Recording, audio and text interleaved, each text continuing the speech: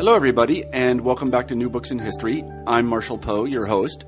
Each week we pick a new history book that we find particularly interesting, and we interview the author of that book. This week, I'm pleased to say we have Marnie Anderson of Smith College on the show, and we'll be talking about her terrific book, A Place in Public, Women's Rights in Meiji, Japan. I hope you enjoy the interview. Hi, Marnie. Hi, Marshall. How are you today? I'm fine. How are you? I'm very well, thank you. Today we're talking to Marnie Anderson of Smith College in Northampton, Massachusetts, about her book, A Place in Public, Women's Rights in Meiji, Japan. I've read this book. It's really very interesting. I had studied the women's movement a little bit, especially in 19th century America. I had no idea that some emanation of it got to Japan during the Meiji, should we say revolution? Or I don't know what you... You can say restoration. You can say revolution. I personally prefer revolution. Okay, well, I'll follow you, the Meiji Revolution. And so I was very interested to read Marnie's book because echoes of it did appear there. I was happy to see John Stuart Mill's name, I think, in the book a couple of places, and he's one of my favorite people. And it was just so interesting to see the impact of some of these Western ideas on Japan. And it sort of reminded me of something that I know about Japanese baseball. You know, Japanese adopt baseball from the United States, but they made it their own. Japanese baseball is different than American baseball. They have rules of various sorts that we don't have. I don't know a lot about them, but this is also true of this signal that was sent, I guess, from the West, you might say generally, to Japan, and then it was indiginated or indigenized, whatever one says. It was sort of made to conform with late 19th century Japanese values and everything that was going on there. And, you know, Marnie does a great job of showing how pretty much everything was in flux at the time. So speaking about some set of Japanese values is probably not the most appropriate thing to do. But anyway, I thought it was a great book, and I hope you go out and buy it. Marnie, why don't you help us begin the interview by saying a few words about yourself? Sure. I am originally from the state of Oregon on the West Coast, and I did my graduate work at the University of Michigan, and I was mentored by Leslie Pincus and Hitomi Tonomura.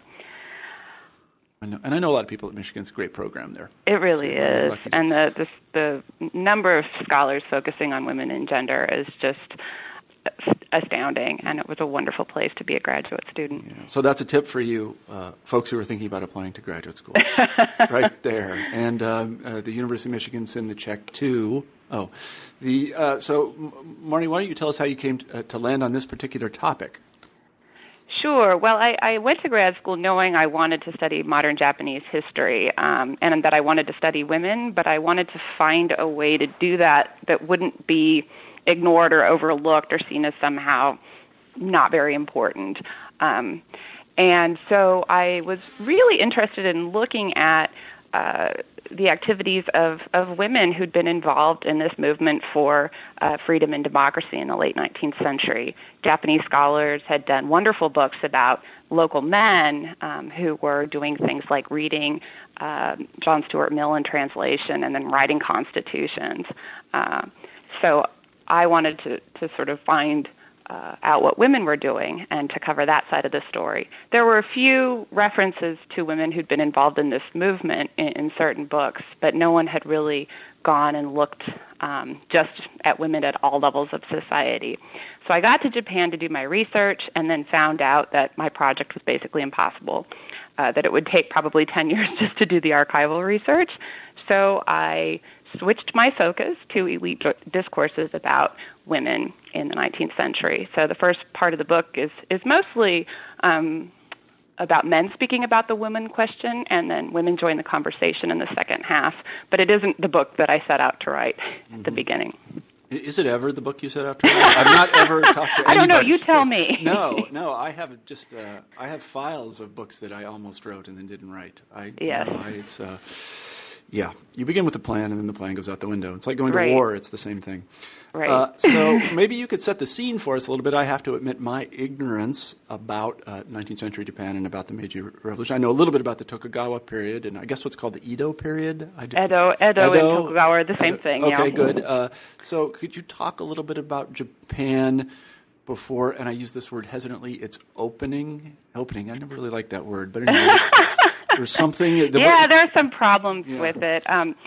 So Japan, for about 268 years, is under the rule of the Tokugawa family. This is a military regime.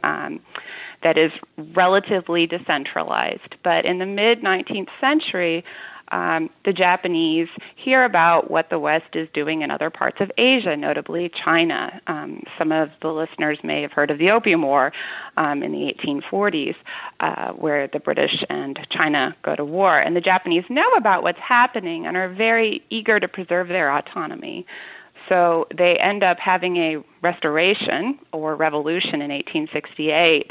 And the goal is to build a strong nation state that will hold the West at bay. And they succeed in doing this eventually. They're saddled with unequal treaties for a while, but they eventually overturn those and go on to become a major power in their own right. Can you tell me a little bit about the position of women in the Tokugawa period, or is that just too much? It's a great question. Well, the reason I ask it is that, of course, every Westerner has this image of Japanese women, and you know what it involves, and it shows them in subservient positions, generally speaking. Right. So if you could talk a little bit about sort of what roles Japanese women played in the Tokugawa period, and sort of how they were integrated into the social community. Right. That's a great question and a complicated one. The sort of conventional wisdom until recently was that the Tokugawa period was a low point for women. This was something that Japanese historians believed very strongly, and they saw it as a low point for women because of the military rule, the samurai rule, and somehow they viewed that as being especially hard for women to live through. More recently, I think the question has become much more complicated because the Tokugawa period was a period where there was a status society. So status was something you were born with. You were a samurai, you were a merchant, and you stayed that way your whole life, in theory, not necessarily in practice. And so what I'm arguing in my book, and I'm building on the work of other scholars, is that women's lives varied significantly based on their status. Merchant women in the cities often had relatively high status. Elite women of the samurai, I don't want to say class, but status, probably a little bit more restricted mobility. But I think we're just starting to discover the rich variety of experiences of women in the Tokugawa period. I personally don't think it makes a lot of sense to talk about women's status during the Tokugawa period because it varied so much depending on time and place and status. Mm-hmm. Well, one question I had was, coming from the Russian context, as I do, the elite Russians until Peter the Great practiced a kind of sequestration of women. Women and men didn't really mix very much. They lived apart. Did the people of the Tokugawa period, the elites, do that kind of thing, or? Well, if you read the official discourses, many of which are Confucian-inspired, and take them as describing social reality, you would conclude that, yes, indeed, that people were separate. But in practice, I think that was not the case. There was a lot of mixing, that even if people weren't sort of mixing as husbands and wives at social functions, which definitely did not happen, and in fact probably still does not happen that much, that there were ways in which women and men were interacting. I mean, most people are living in households, which are, also sort of productive units where people are farming together. So the intermixing is happening all the time, and it's happening at the schools that are developing, especially as the period wears on. So I think that in practice there's a great deal more mixing than the sort of prescriptive literature would have you believe. Mm-hmm, mm-hmm. Is there any literature in the Tokugawa period that is just about women, whether it was written by men or women, that deals with women's roles? I mean, you mentioned this Confucian literature. I know nothing about that, so if you could say things about that, I'd be interested. Well, there's this notorious text that I take up, I think, in the introduction called the Onna Daigaku, the Greater Learning for Women. And this is was for decades seen as describing women's low status in the Tokugawa period. Recently, people have started to reread it as evidence of all sorts of different kinds of things. For example, that it was a primer to teach women to read, that in practice no one ever actually followed the teachings of the Onna Daigaku, by and large. For example, let me back up a minute and say the Onna Daigaku says things like, a woman should be divorced for being jealous, that sort of thing, and in practice that never really happened. But that probably is the text that people think about when they think about texts about women in the Tokugawa period. Mm-hmm. Now, that was most likely written by a man, and there were other texts like it. Women also wrote texts, but they tended to be manuscripts that were circulated privately. Mm-hmm. Mm-hmm. Well, it's sort of parallel to the Russian case than the early modern Russian case. There are some texts that are, well, they're written by men. They may have been translated from the Greek. We don't really know. That describe household affairs, and they say things like "beat your wife regularly," and stuff like that. And it also speaks directly to women about what they should and shouldn't do. And there's a big debate in Russian history about how much of this is actually Russian and how much is Greek and how much it reflects any sort of reality at all. And I don't really think there's a good answer to that question. But it's extraordinarily hard to find out things about almost about everybody in the Russian context because they didn't write things down. But I imagine the same is true in the Tokugawa context. So let's move forward to the Meiji Revolution, as we'll call it. Can you talk a little bit about what that was? Sure. So it was much less dramatic than revolution as a word perhaps makes it sound, but it's trying to sort of simplify things. It's a moment when a group of samurai managed to convince the shogun, the military ruler, to hand power to the emperor, and this inaugurates a new period where this very same group of samurai are going to sort of help build Japan on the model of a Western nation state. Mm-hmm. So there is a lot of turmoil in society leading up to the Restoration or Revolution, but the sort of actual handing over of power is relatively undramatic. So when people write about it, they tend to focus on all of the sort of politics leading up to it and the young men going to Kyoto and engaging in all sorts of acts of violence and assassination. What we have is really a group of younger samurai who have not managed to do very well in the old order, which has all sorts of problems. And they're very unhappy with the Tokugawa government's handling of the Western threat. Mm. They see the Tokugawa as caving into the West too much and signing things like unequal treaties, which give Westerners special privileges in Japan. For example, extraterritoriality, that is, that Westerners are not subject to local law. In any case, this sort of dissatisfaction both with the Tokugawa system itself and then its handling of the foreign crisis leads to the Restoration or Revolution. Mm-hmm, mm-hmm. I see. Now, there's a parallel in Russian history, incidentally. And in the case of Russia, there was a very conscious Westernization effort. Is this a Westernization effort, or is it for kind of selective borrowing? Or I just find it sort of interesting that an entire people, or at least a ruling class or ruling order, could see that they needed to move in this direction. Yeah, I don't think they really thought they had much of a choice. I mean, they knew the humiliating result of the Opium War for China, which they'd looked up to for centuries. So let me get back to your question. That's okay, yeah. I don't think they really thought that they had much of a choice, that this was really the only way to move forward, and that the government had really lost legitimacy. Mm-hmm. I don't think they saw themselves necessarily as becoming Western, but that they were following a policy of what they called civilization and enlightenment, that this wasn't a particularly Western goal that they had, that these sorts of ideas had originated in the West but were not inherently Western, and that if Japan wanted to modernize, it had to follow them as well. Mm-hmm. So what we find is initially a real openness to these ideas that do come from the West, but there is a reaction against them around 1890, which is sort of when my book ends, in this sort of effort and also an anxiety, how can we, be modern and also still be Japanese? Mm-hmm. So you mentioned the civilization and enlightenment. What did that entail for them when they thought about how things were going to proceed and what they were going to adopt?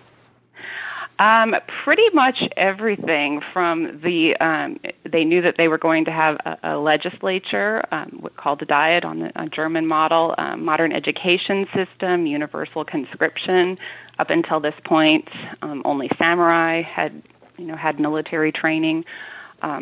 So sort of all of the components of a modern nation state, and they took Prussia as their model, primarily, although they did borrow from other countries, for example, France and Britain.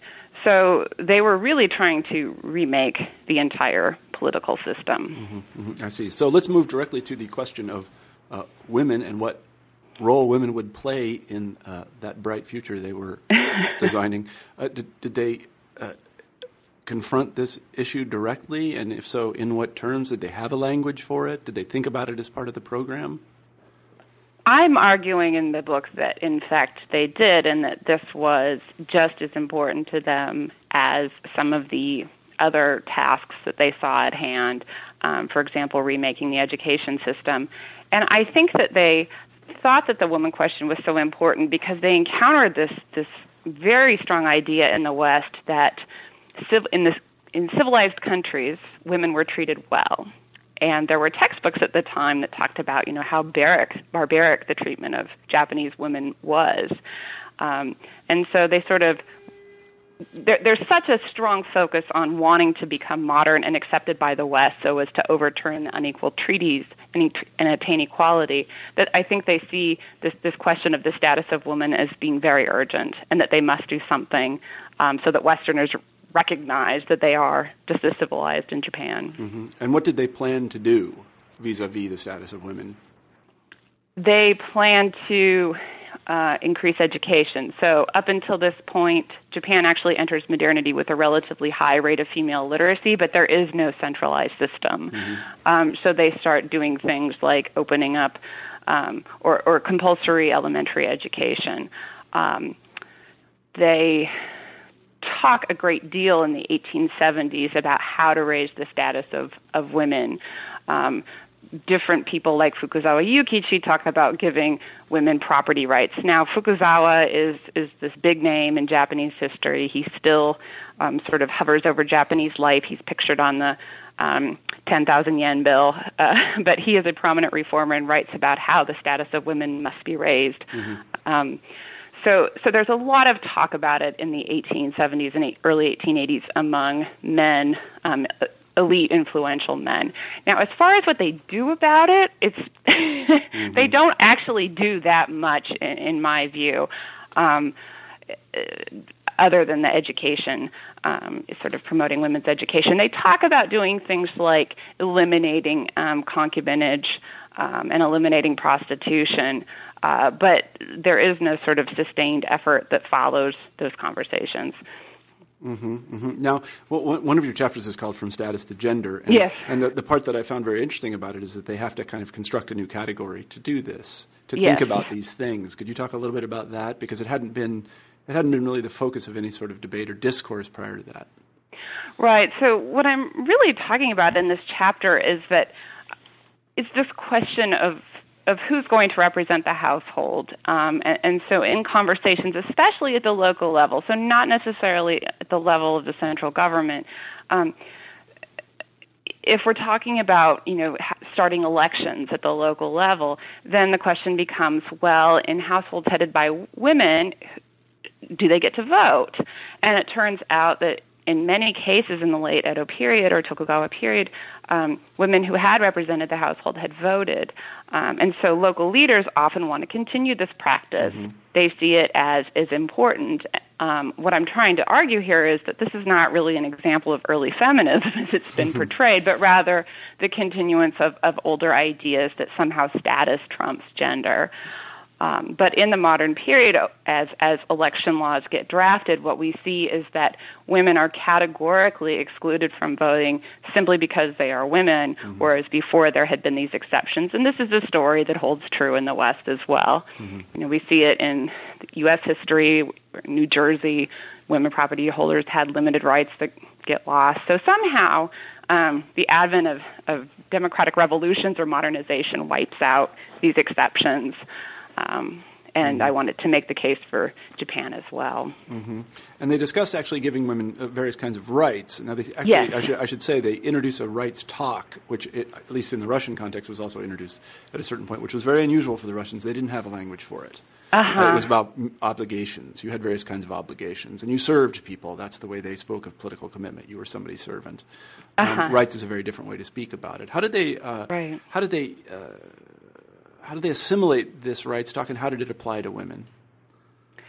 Well, I think that you see the Japanese in the 1870s translating parts of things like John Stuart Mill and other texts, never the whole text, but parts of the text, and then sort of experimenting with how much they're willing to take. And I think that some people, especially at the local level, are open to extending rights to a greater group of people. I don't think anyone is imagining, universal suffrage for women and men at this moment.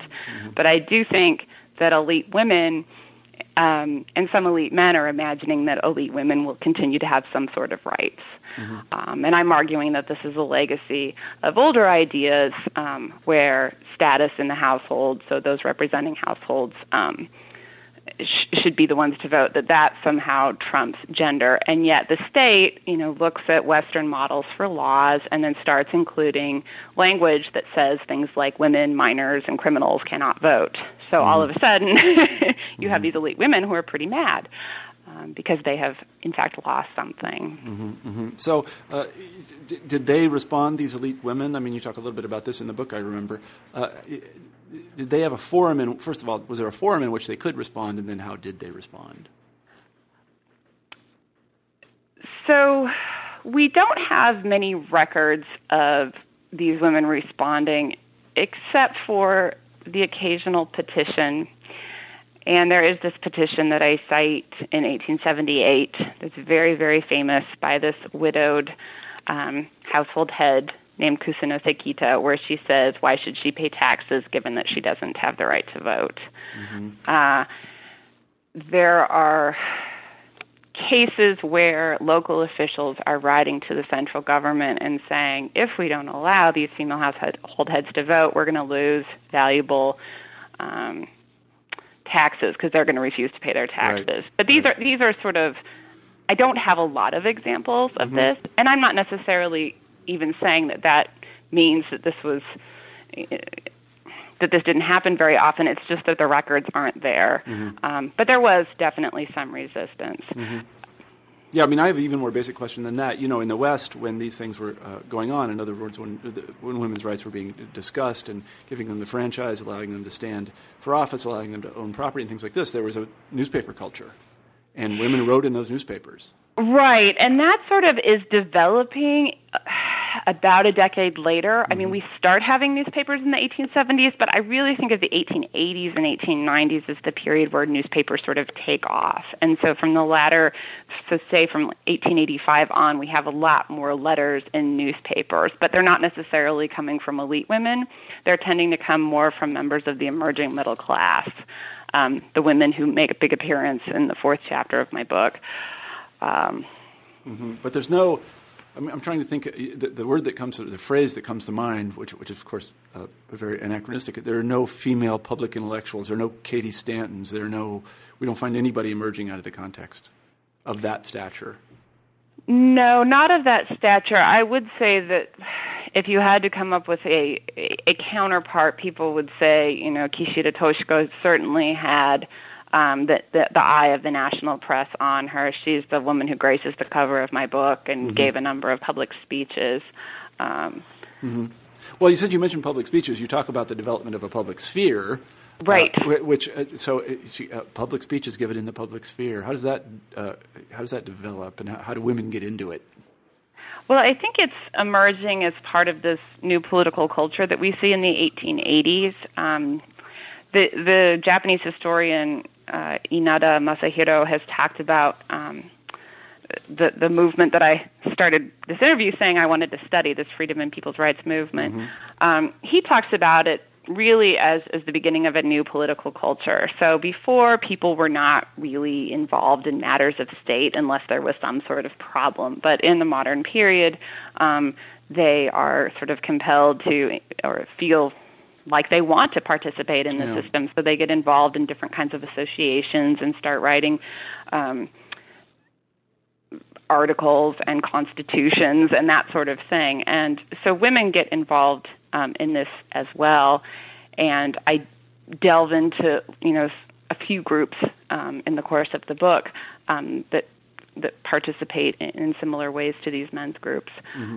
Mm-hmm. I see. So then there is a forum for people to speak and express their opinions, but it's not the sort of standard newspaper forum that we think about. Could you talk a little bit about some of these groups? I mean, were they evanescent, or did any of them have any sort of longevity? Well, the group that probably has the longevity is the Japanese branch of the Women's Christian Temperance Union, which opens, I believe, in 1886. But there are groups that start before then, and my guess is that they last longer than we might think, but it's very hard to get the documentary record for these kind of groups. Probably what happened is that their relatives threw away the materials, and so what we're relying on here is newspaper reports about these groups. So they're not necessarily writing articles always, but, if they gave a public speech or submitted a petition for something, then those acts are likely to have made it into the newspaper. And yeah, that's a tough documentary base to write. Yeah. I mean, that's challenging. So I applaud you. There must have been weeks at a time when you're like, I can't do this. There's nothing well, here. The Japanese historian Oki Motoko told me, she said, there are probably a lot of things in people's attics. This is in Kochi Prefecture, but she said they'd probably be too embarrassed to ever, let anyone know that their relatives were active in these movements, which surprised me, but she's someone who'd spent years trying to get access to these documents, so I trust that her judgment was correct. Yeah. So let me ask you a question which I don't think is dealt with directly in your book, as I recall, and that is about resistance to these ideas. Were there people that simply said, it's fine to modernize, which means conscription and factories and modern weapons and maybe some very indirect democracy, but a women's place is over here? And we shouldn't even be talking about this. There are very few people who espouse such opinions, especially by 1890. I think even if they really believed that in their heart, they didn't think that would wash, because they had Westerners coming over to Japan telling them that they were uncivilized. And I think they just sort of made their peace with the fact that they were going to have to allow women someplace in public life, if only to be considered civilized by the West, which they cared about very, very much. Yeah. I mean, it's interesting you mentioned that, because the same is true in the Russian case. The Russians knew that Westerners were coming over, and they were calling the place barbaric. And this embarrassed them greatly, I think even more so in the Russian case, because the Russians were often, at least beginning in the late 18th and, of course, the 19th century, they were educated in the West. So they would go there, they would come back speaking French and all this other stuff, and they would realize what Westerners actually thought about them. And it had a very significant impact on their own self-perception. I hadn't thought about that in the Japanese case, but I guess that is right. Was there a lot of flow back and forth between the West and Japan in the late 19th century? I don't really know. I'm asking you. Yeah, well, in the mid-19th century, even before the Tokugawa government falls, the Japanese undertake a mission to the West, and the records of that mission have been translated, and they're really interesting because you get a sense of what these elite samurai men thought of Western women. They didn't quite know what to make of them. And then early on in the Meiji period, the Japanese government undertakes this unprecedented move and sends about half of the government officials to study abroad in the West.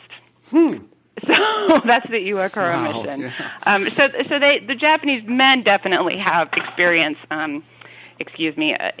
going to Western Europe and to the United States. Japanese women, there are a few women who are sent to study at various schools around this time as well. But there isn't as much back and forth physically as far as women go. Nevertheless, coverage of things like debates about women's place in the West filters into the Japanese newspapers, sometimes told in very strange ways. And certainly, I think sometimes the translations are just a little bit off as to what was happening. But, for example, the debates about whether women in the Utah Territory should get the vote or not, those are covered in the Japanese press. Really? Yeah. That is interesting. Of course, they probably didn't have letters to the editor about these things that you can read. There are letters to the editor, but I don't really see a lot of women writing them about this sort of topic. Although there is some article where maybe it isn't a letter to the editor where someone says something like, women have been granted the vote in Utah, and there are no cases where women refuse to, do their husband's laundry or something. I mean, there's tremendous fear at this time, probably all over the world, that giving women more rights would mean that women would stop, doing their wifely duties or their motherly duties. That's very. I find that very, very, very interesting. It's an interesting fear. Let me ask another question, which I don't think is dealt with in your book, but I'm thinking about the Russian context again. In the late 19th century, socialists were extraordinarily important in sort of pushing forward a women's right agenda. Was there any of that sort of thing in Japan in the late 19th century? Did socialism make it there?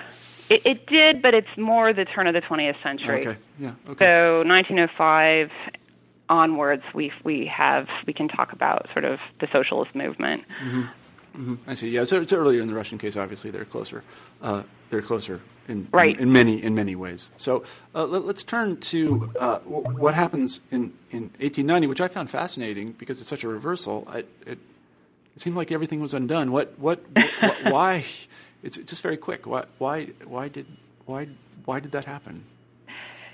So when you say everything was undone, you mean that women are denied the right to vote explicitly? They're denied right to explicitly. But this seems like a huge symbolic moment where everything halts. It's like that's that.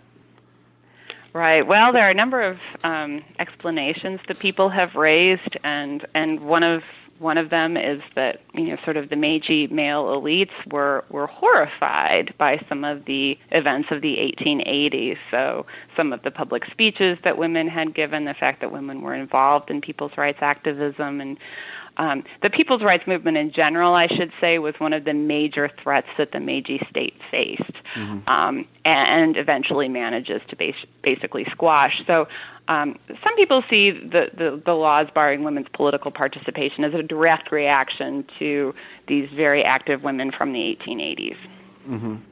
Other people say, look, they were looking at Western laws, and no women in the West had political rights either. So this really isn't very surprising. But if I read you correctly, in 1890 there is the moment is most significant because it creates a kind of template for things going forward. Yes, yeah, absolutely. Could you talk a little bit about that? So let me make sure I understand you correctly. When you say a template for things going forward, you mean as far as how women are going to relate to politics? Yeah, that's exactly right. Yeah, I think that when the first Diet meets in 1890, there's sort of general agreement among historians, even those who don't study women and gender, that this is a moment of settlement when finally the shape of the Meiji polity really takes place. And so as far as the place of women in this polity, the laws suggest that women are not going to be able to even attend political meetings, which they had been doing for at least 10 years. They are not even to sit in on the Diet. Now, the women do successfully protest this addition this law that they can't listen in on the Diet. And I'm sort of suggesting that protest and the way that they go about conducting it and the people that they interview and the petitions they write, that shows sort of the strategy that women are going to pursue from here on out, which is that they are going to continue to access and act in public, but they cannot do it in overtly political ways any longer because they have been explicitly barred from doing this. But I'm not really interested in telling a story of sort of failure, which is, I think, a story that's been told before. I don't think that the political leaders were very progressive in the 1880s either. It's just that they had other tasks at hand, and they weren't really anticipating that women would be so involved in political life. So I don't see the 1890s as the sort of end of everything in the way that, one might think, that women really do continue to use the skills that they've learned to engage in public. And even things like campaigning for one's husband. To my mind, that sounds like a rather political act, but that is not construed as a political act in the Meiji period. So women do things like that and continue to access public space. Yeah, that's interesting that it wouldn't be considered political act. So just for the benefit of our listeners and the benefit of me, I have to say, in all my ignorance, can we take the story a little bit forward past the bounds of your book? I don't know if you're comfortable doing that. I'd just like to hear how it played out. When did women get the vote in Japan? What happened during the sort of the pre-war and war period, that kind of thing? Right. So it's impossible for me to tell the story without telling you when universal suffrage for men arrived, because in 1890, only 1% of men have the vote. So it's very limited. In 1925, universal suffrage for men is enacted, and shortly thereafter, there is a move that almost passes to get women to vote at the local level. I think this is in 1930 or 1931. Once the war begins in China in 1931, a lot of these issues sort of go by the wayside, and the focus is really on the war effort. And feminists, a term I'm comfortable using by this point, really decide to cast their lot with the state and hope that if they collaborate with the wartime government that they will get more rights. But women don't get suffrage until after the war. The perception in this country is often that MacArthur, who led the U.S. occupation of Japan, was responsible for women getting the right to vote. Also, there have been books by, for example, Beata Sirota Gordon, who was a woman who was part of the American occupation, who spoke Japanese, and she tells the story of how she sort of pleaded for women's rights to be included in the Constitution. So this is not untrue, but I think you can see the granting of the vote in 1946 as a product of the efforts of Japanese women for a very long time, combined with the occupation being very open to this move. So, was there any resistance to it? Not at this point. That's interesting. Not that I mean, there may well have been very minor resistance, but I think that by this point, sort of consciousness has changed, and the whole idea that women could be denied rights was probably unthinkable Yeah. No, to most people. I see what you mean. And how have women fared in political discourse and political life in Japan since the war? I will give you my thumbnail sketch, but I am making no claim that I am an expert. Absolutely. I'm just interested to know. I really don't know much about Japan. I think other people I think that Sally Hastings is working on a book about the first generation of post-war legislators. There are quite a number of women elected in that first election. But those numbers dwindle over time, and just as in the United States today, I think women are pretty underrepresented as far as, sort of, if you look at the genders of politicians. But, nevertheless, they've made great strides since the pre-war period. Yes, you got to give credit where credit is due, I guess. Yeah, right. Yeah. Yeah, but I would probably, refer readers or listeners to the work of Robin LeBlanc here, because I think that she makes a pretty compelling case that the practice of high politics is still pretty masculine in how it's understood in Japan. Yeah, and so that when women engage in politics, they tend to do it by using the label of, we housewives who have this obligation to care for our children and our husbands. And so they're very politically involved, but the language that they use is pretty gendered. Interestingly, though, when I was in Japan a few months ago, I saw some posters for the Communist Party, and one of the sign said, Mama will also work really hard, or something like that. That was this woman's slogan. So here she was, aspiring to be a politician, but by sort of highlighting her identity as a mother, and I found that really interesting and quite telling, actually. Yeah. But, many of the sort of politicians who are in the upper levels of the Diet who are women, it's my understanding that most of them are single women. Mm-hmm. Yeah, I would say, if you don't mind talking about this for just another second, and let's issue the proviso that you're, although an expert on Japan, not a particular expert on this, so I don't want a million emails saying Marnie got something wrong. It's just a discussion. One thing that's of interest to me in terms of women's position in modern Japanese society is the fact that, according to them, I don't know if it is a problem or not, sort of objectively, they have a problem with their birth rate. Are women under pressure to have children, or very much so? Uh-huh. You listen to some people and you think that there's going to be one person left in 100 years. I'm sort of joking here a little bit, but there's definitely fear. The birth rate is so low. Yeah. And there is a lot of pressure from government bureaucrats. What I haven't figured out is why they don't just provide free daycare and tuition. I think that would probably help it go way up. Well, I have a friend, actually, somebody from graduate school who lives in Japan now, and he married a Japanese woman, and he moved to Japan because, according to him, he gets paid to stay home with the kid. I don't know if that's true. Right? Yeah, basically, they get a subsidy to do this, and I suppose that's some sort of pronatalism. But in any case, he's the one that does it. He stays home. Oh, great! So I don't think that's probably what the bureaucrats intended. No, I don't think it is. I don't think it is at all. But it takes an American to kind of think like, how can I do this? So a second question I had along the same lines is, and I may have this entirely wrong. There is someone that could be the heir to the Japanese imperial throne, but it happens to be a girl, right? Yes, and that really was an exciting conversation a few years ago because the current crown prince, married the Harvard-educated bureaucrat Masako, and then they had a baby. She was under tremendous pressure, but the baby was a daughter. And this was where a moment where historians got really excited because it's only in 1889 that women are technically barred from becoming emperor. There had been female emperors, especially early on in Japanese history. All right, we're relevant. Yay. Yeah.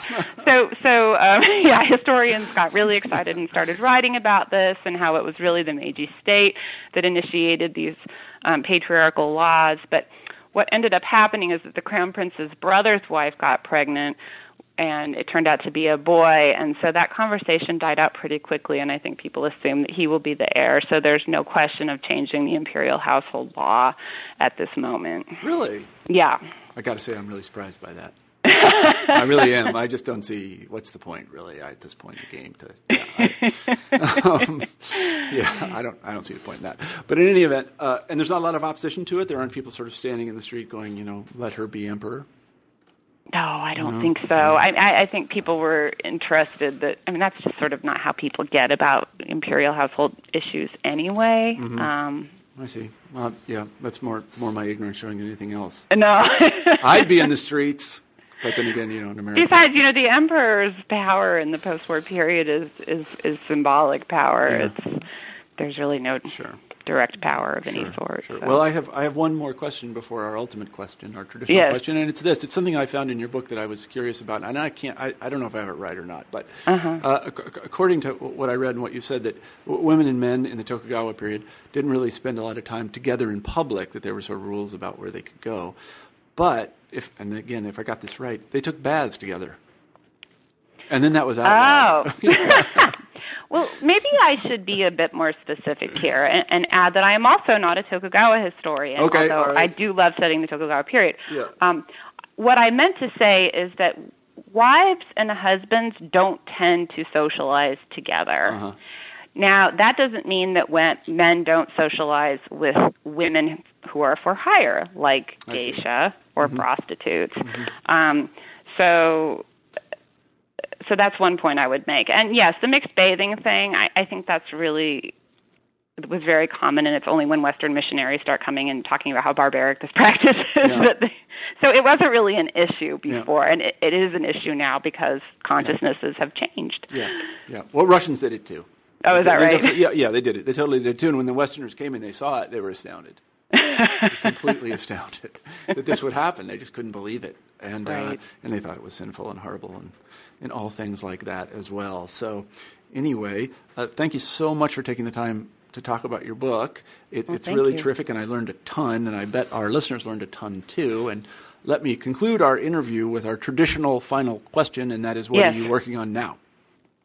I am working on women's involvement in local politics in the 19th century, which was the question that I started my dissertation research with, but then I sort of gave up because of the extremely difficult documentary record. But I am doing my best now to sort of understand what was going on at the local level, far away from Tokyo. Mm-hmm. Japan is not yet Tokyo-centered in the way it becomes in the 20th century. So I'm particularly interested in some of the southwestern areas and the kinds of activities that women were engaged in there. Mm-hmm. Well, good luck with that project. Thank you. And everything else, and thank you very much for being on the show, Marnie.